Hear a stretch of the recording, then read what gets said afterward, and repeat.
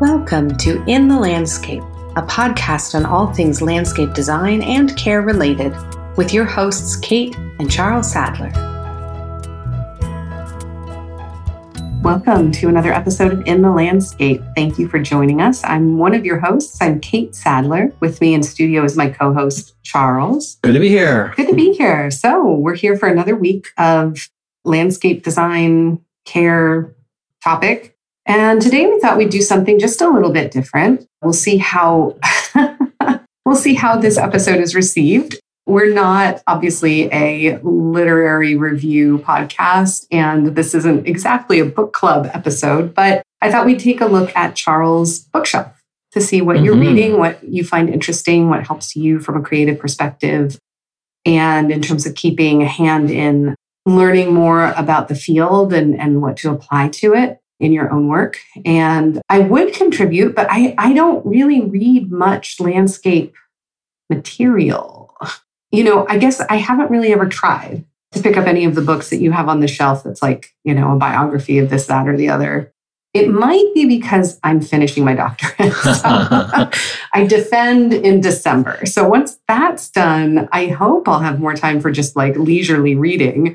And I have looked at some of the trade journals and looked at like the structure of the articles just to help us start to write our own articles in comparable, you know, publications. So that's more from a research perspective, or done like a literature review. So I do find it interesting, but I haven't had the free time. But you do it just for fun, I think, but also in a way that informs your work. And so we'll talk about kind of a range of the different books that have just resonated with you. We'll certainly call out titles and authors if it's something that you listeners are interested in following up on. And if we can, maybe we'll compile a list to go in our show notes so that you can follow that as well, and some of your favorites. So this week, we're just a little late in recording. We actually went away for the weekend to a lake on the eastern side of Texas, which was just beautiful. So we saw fall color. Sam Rayburn Lake, which is a reservoir. And apparently the largest lake in Texas.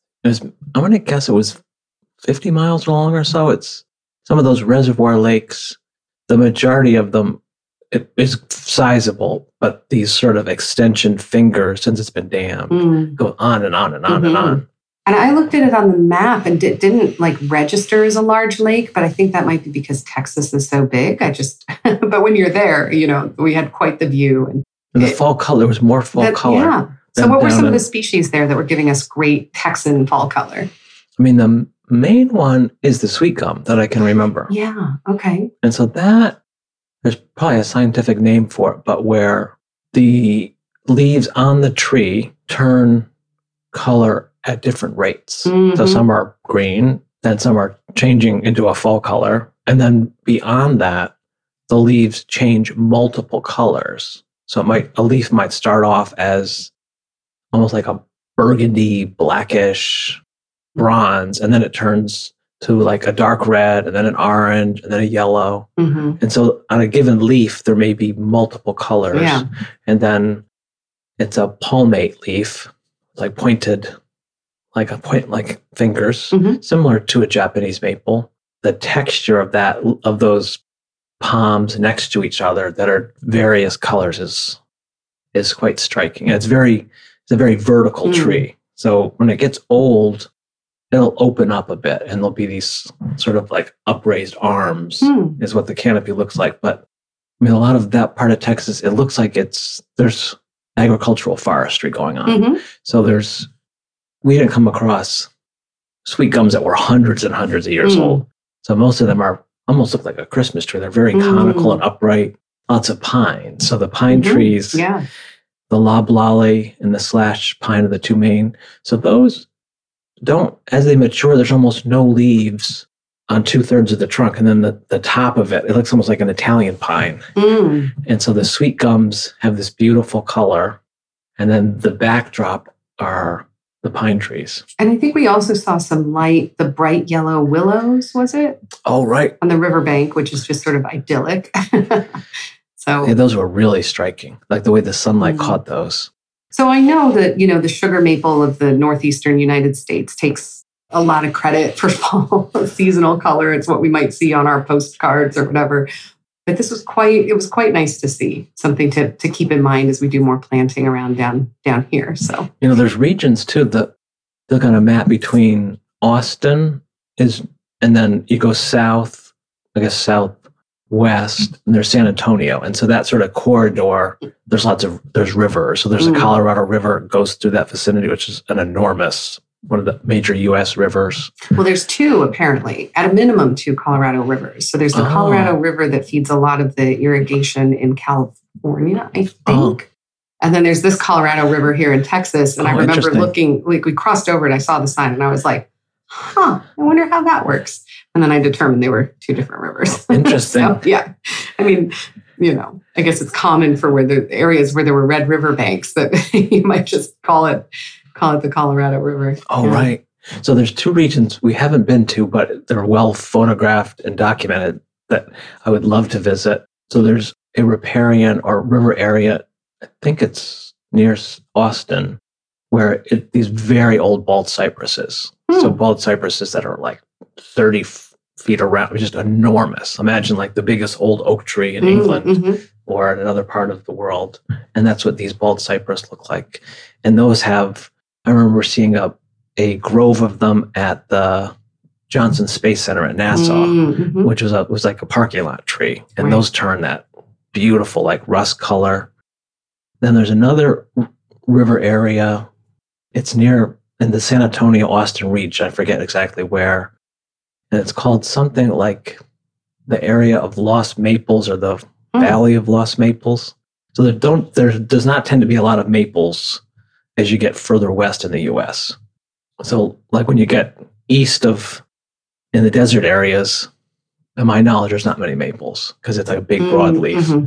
So there's pockets in Texas where there are maples, and it's very striking for fall color. Oh, neat. Okay. And so it's like a tourist destination. Yeah, future trips. So let's take a look at your bookshelf and we'll kind of talk about some of the books that you have been enjoying lately and any that stand out in your memory as real winners. And what would you like to start with? Well, let's see, that Bill Logan book, I've talked about that a lot. Yeah, so you were really into that. That's William Bryant Logan is the author. That's his full name. I think he's from California. He lives in Brooklyn. He has an arborist company. He's written Sproutland, as in like a tree sprout. That's his latest book, to my knowledge. He wrote a book all about oaks and acorns, and then more or less the indigenous cultures that made a flour that subsisted on acorns. That was their main diet. So he's written quite a few books. What's interesting about his writing is he has an incredible vocabulary. So, I mean, I'm reasonably educated and I read quite a bit. But, I mean, every few pages, there would be a word I had never, ever, I couldn't even guess what it meant. I mean, the level of, so that's sort of fun. I mean, and he used it very appropriately. It wasn't like it wasn't someone showing off, I'm going to use a fancy word. It was like a very incredible description of, instead of a big bunch of twigs, it was like half a bunch of twigs. It was a word for half a bunch of twigs, I've seen authors do that where it's almost like you feel like in chapter 4, they've discovered this new word and then it shows up for the rest of the book. Oh, right. Okay. So his writing, he travels. And so we enjoy traveling. So identify with, he'll travel for a book. So he'll visit, he visited an area of Japan where they do this coppicing practice where they're cutting the new growth from a tree and using those shoots for charcoal or for building materials. Well, because the book really, the themes seem to be, you mentioned agricultural forestry in this part of Texas we were in, which I assume is like lumber for building or paper, but cultures around the world have used agricultural forestry for a number of different purposes, whether, building material or windbreaks and protection or harvesting some sort of food from the trees, depending. So it seemed like this book, from what I gathered, what you shared with me. Incessantly talking about it while we're having our meals happen. Yeah. Well, it had a lot to do with that concept. Right. Trees are this integral part of cultures, that it's this very integrated part of, it's like mind, body, spirit. So it's providing food. There's like there's a cultural connection. This plant is of this region. It produces this food that's of this region. Well, and when we think of tilled soil as agriculture as opposed to cultivated trees, or even trees that are sort of growing naturally, but they're being pruned and tended, and fires are being set to clear the ground around them. Like, there are different forms of agriculture that may be different from what we're used to seeing.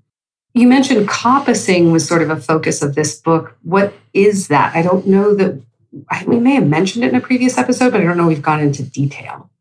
Oh, right. So there's terms coppicing and pollarding. So coppicing is cutting a plant almost to the ground, a woody plant almost to the ground. So if it's done with both, so when those practices are properly done, it produces sustainable shoots. And so, why do people do that? Well, historically, they were used for like basket weaving throughout many cultures. So let's say it's a Japanese cedar, a cryptomeria. Let's say you're in Japan. So the tree grows up to about 8 or 10 feet. And you cut it off at that height when it's relatively young. So it's maybe the trunk is a couple of inches.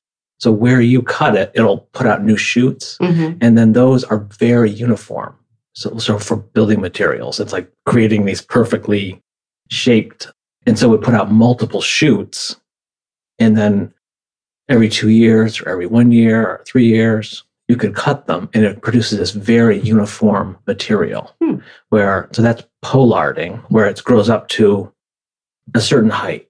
Like at the Berkeley campus, they have London plane trees that are pollarded.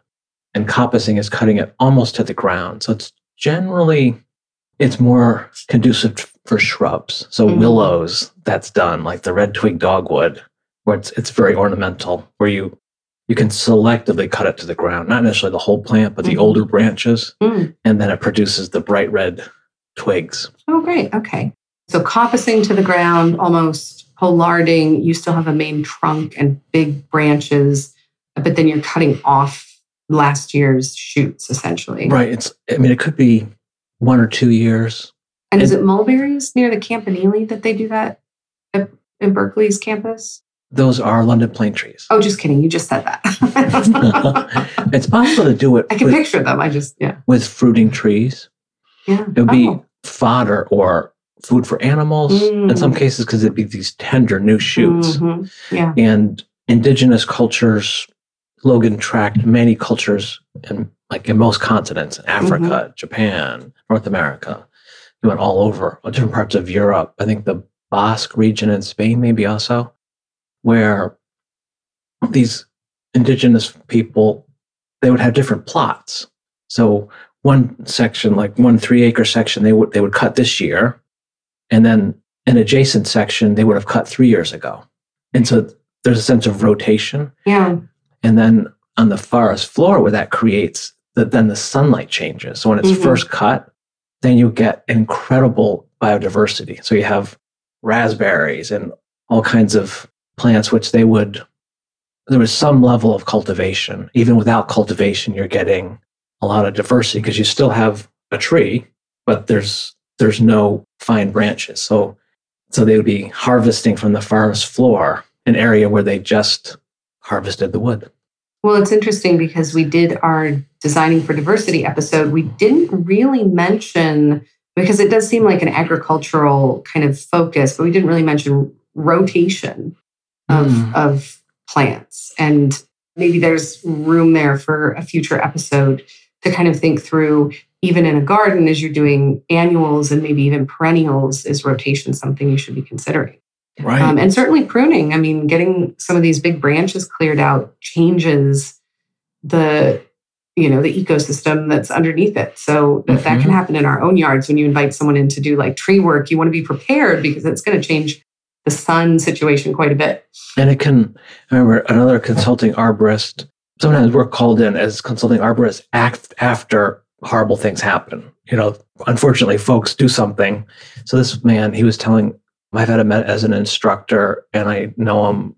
It was, imagine the most beautiful a very historic European beech tree, which is a popular, especially in the eastern U.S., on old estates. It's like from the 1800s or even earlier. So like a tree that's like 100 feet wide and maybe almost 200 feet tall. And it was on a historic estate that was overgrown. And so seedlings had grown up and covered the whole lawn area. So this tree, it wasn't being outcompeted, but there was adjacent shade. So new owners bought the property. It might have even been an institution that bought it. And they said, we're going to give this tree the best, we're going to really baby it and take care of it.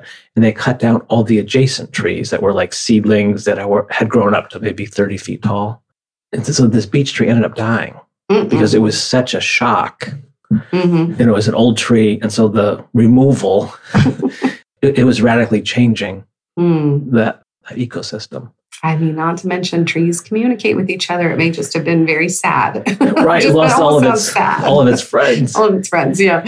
Give us another title. What's another book you recommend for garden enthusiasts, landscape lovers, design enthusiasts? I mean, there's definitely ones we want to get to. The Claudia West and Thomas Rainier book, that's well known, Planting in a Post-Wild World. I mean, that has received a lot of attention, which is very deserved. So Claudia West, her background, well, I'm not sure actually her formal training. She's really a perennial expert, and she has worked for a perennial producer, a very large scale perennial producer. Thomas Rainier's background is as a landscape architect. He worked at Ohm van Sweden for a period of time. My guess is that they have collaborated on projects is how they met. That was a groundbreaking book. So the idea of what is a post-wild world, it's rare to find an area that is really wild, that doesn't have plants from somewhere else, where the plants haven't been cut down. And the idea of like pristine nature that's been untouched by human intervention, there's not much of that left. So there's plenty of areas you think of, well, rural, suburban, and city. There's been a lot of human intervention there. So it's not reasonable to return that to some pristine nature either. So there's ways of planting with more or less grasses or like a low matrix of plantings that's repeated. And then using perennials, larger perennials, like a Joe Pye weed or other similar plants, that would be where the perennials are an architectural element. And also shrubs and then some shrubs and trees. So the end result would be an ecosystem that's relatively balanced, that would have native plants, that is not a high maintenance landscape that needs to be edged and mulched and cut back. And so the sort of post-wild world there's another term, rewilding, which is sort of reintroducing, it's via human intervention, but it's like reintroducing a wild-like landscape where it's plants that coexist naturally together. I mean, I imagine some of the prairie work that others have done is similar to that, where it's right. And again, you're probably thinking in terms of like more diversity than less, and native plants where possible, as long as pests and blight haven't rendered it like really endangered. Like we were talking about the American elm last time. Oh, right. And that you can attempt to plant it, but it really is it just isn't going to have a chance just because of the degree of the destruction. So it's optimistic to think that maybe we can return things to a certain condition, but not necessarily possible. Like things just may be the way they are, sort of altered. I think of like the hills of California, which if you live there, you get really kind of used to the grasses that are there. But I don't think very many of them are native. Like they're not actually what was there. And the grasses that are there have adapted it nicely, and you get the beautiful golden hills and stuff. But I don't even know how you would go about reversing that. There's parts of California, I mean, some of my travelers have been to European countries where they've done this, and throughout the US where there's been areas that have been forested with non-natives. Like the Norway spruce is a popular plant. So outside of Europe, it's not a native plant. And so in some cases, there's succession planning when those trees age out, they're reintroducing what would be native, which is, it's a slow process. I remember corresponding with a podcast listener, and they expressed interest in discussing naturalized versus native. So naturalized is, I mean, there's even a term for, my sister happened to be adopted. And so she went through a naturalization process because she was born in another country. And so that happens with plants. I mean, the plant has been here for a period of time, for a long period of time. Those orange, I think it's an Asian daylily that's orange. In the Northeast, you see them growing alongside the roadsides. So those are naturalized. They just reproduce. To my knowledge, they're not invasive. They're not causing a serious problem. I mean, I could be wrong, but so they're coexisting with plants that were there in the past. And that's sort of the post-wild world. Yeah, there you go. All right. Well, what about something along a different topic? Maybe you read a lot of biographies. So do you have some biographies to recommend? Well, I read the Olmsted biography. That was excellent. I just finished the Frank Gehry biography. So I like reading about related fields. So it could be someone that, an inventor, someone that made movies. I like to read about architects because that's, I would call it an allied field to landscape design, landscape architecture. And do you have the author for either of those? Paul Goldberger he's one of the most well-known U.S. architectural critics. He was at the New York Times. I'm trying to think of the order. He's been at the New York Times. He's been at the New Yorker. I've seen him speak. When I was at Syracuse, he spoke. I think I've seen him speak in New York City. So he's a well-traveled author, and he participates. He's friendly with these architects. He's in that world. So it's natural to do a biography for someone that you've known, for maybe 50. He knew Frank Gehry for many decades. What I find inspiring about biographies is more or less the struggles that the people go through. It gives, I find it encouraging to hear how difficult it was, the ups and downs. And so I find there's a lot of lessons. It's not exactly, we're not building buildings usually. I mean, occasionally we get involved a little bit in that, but it's related, like the creative process, what inspires them, how they manage people in their practice, like the demands of it, the fun parts of it. For Gehry, like the upsets too, where he had a big commission that fell through. And sometimes it's like several of those in a row. And just hearing, like the Disney in Los Angeles, what's the name of the Disney Concert Hall? And so that, was multiple decades from when it became an idea to when it was built. It was stalled out. And that's not uncommon with politics and fundraising. And so I find that the biographies are entertaining. And then you learn sort of like the world that they grew up in. Like Frank Gehry, he was attracted to and he befriended artists in the Los Angeles art scene. And then as those people grew in their career, it was people in the New York art scene in the 60s up until the present day. And so he became not even a groupie. He became one of the people in that art scene of how they communicated, how they promoted themselves, how they socialized with each other. And so that was part of his career. He was a little bit of an outsider amongst the architects.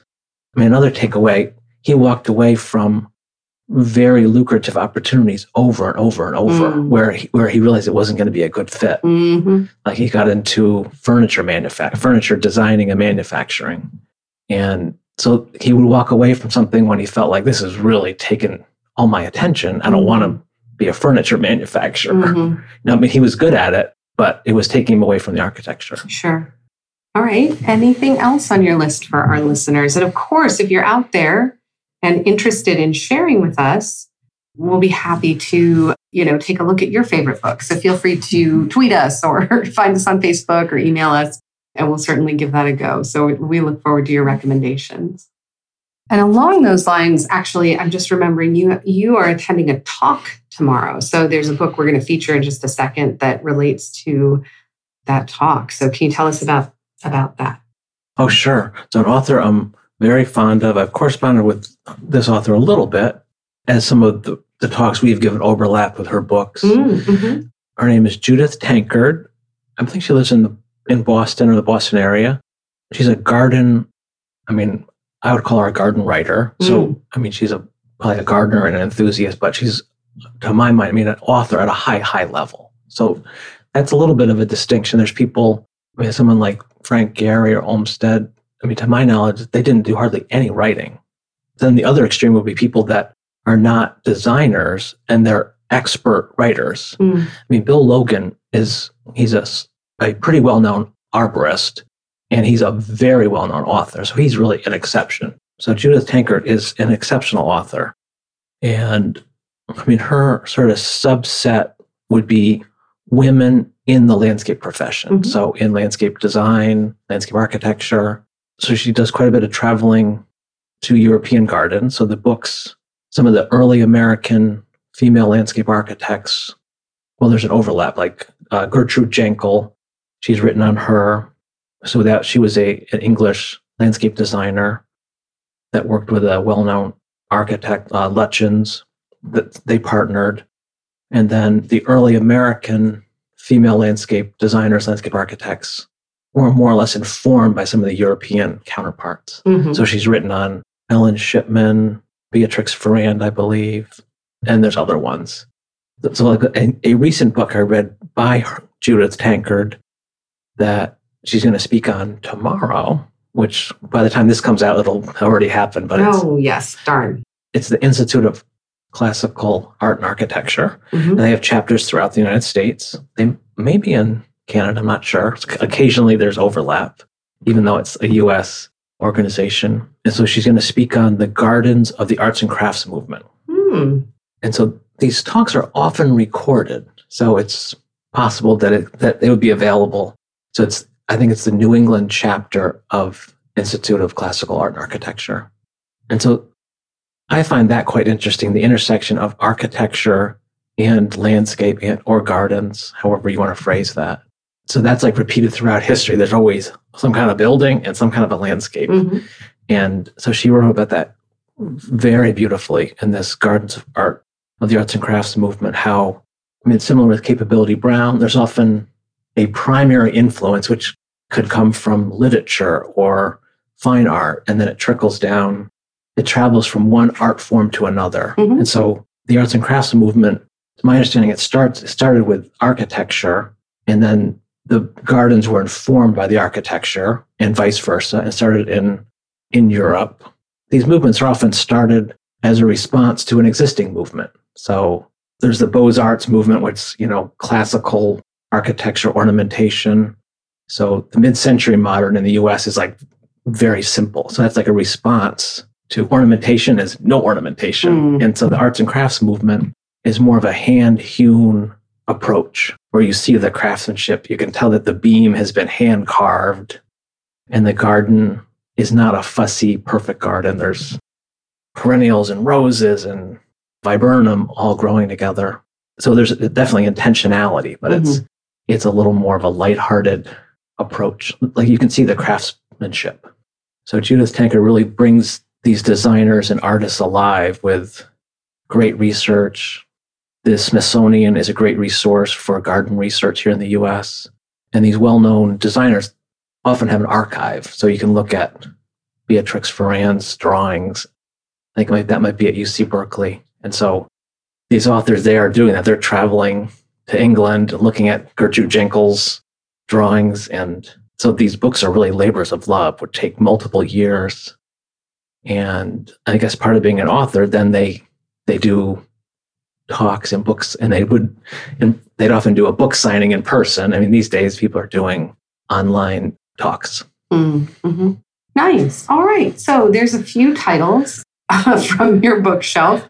If you are listening and you haven't checked those out, but you've been interested in some of the topics we cover here on the podcast, we thought it might be nice to kind of talk about where we get some of our ideas from and what you're inspired by. So, and again, I mean, really, we love the feedback. So if you have any titles you'd like to suggest that we check out, we would love to. So I think that's it for today, but is there anything else you'd like to share with our listeners before we go? Well, let's see. We continue to work on classes. We're excited to offer the Bergen and Ball tools. Yeah. That's going well. I'm giving some in-person or some synchronous courses. So we'll have that information available. We're uploading more and more videos to our YouTube channel, which some of that is hand pruning work. Others is just videos from landscapes that we visit, both designed and wild. So check that out. All right. Sounds good. A little plug in there for our other work. So Thank you very much for listening, and we look forward to coming up with another topic for you for next week. Until then, we hope you get a chance to visit your landscape or maybe read about a landscape in the meantime. Mm-hmm. Thanks for listening. Bye-bye. In the Landscape is brought to you by King Garden, a full-service landscape design, care, and education company. Enjoying what you hear on our podcast? We encourage you to subscribe, rate, and review wherever you listen. We'd love to hear from you, so drop us a line at connect@kinggardeninc.com. We welcome show ideas, gardening and design questions, and always corrections. We travel all over North America giving garden talks and leading trainings. Check us out at kinggardeninc.com for our speaking details, and also take a look at our online course offerings for more in-depth explorations of topics covered on our show.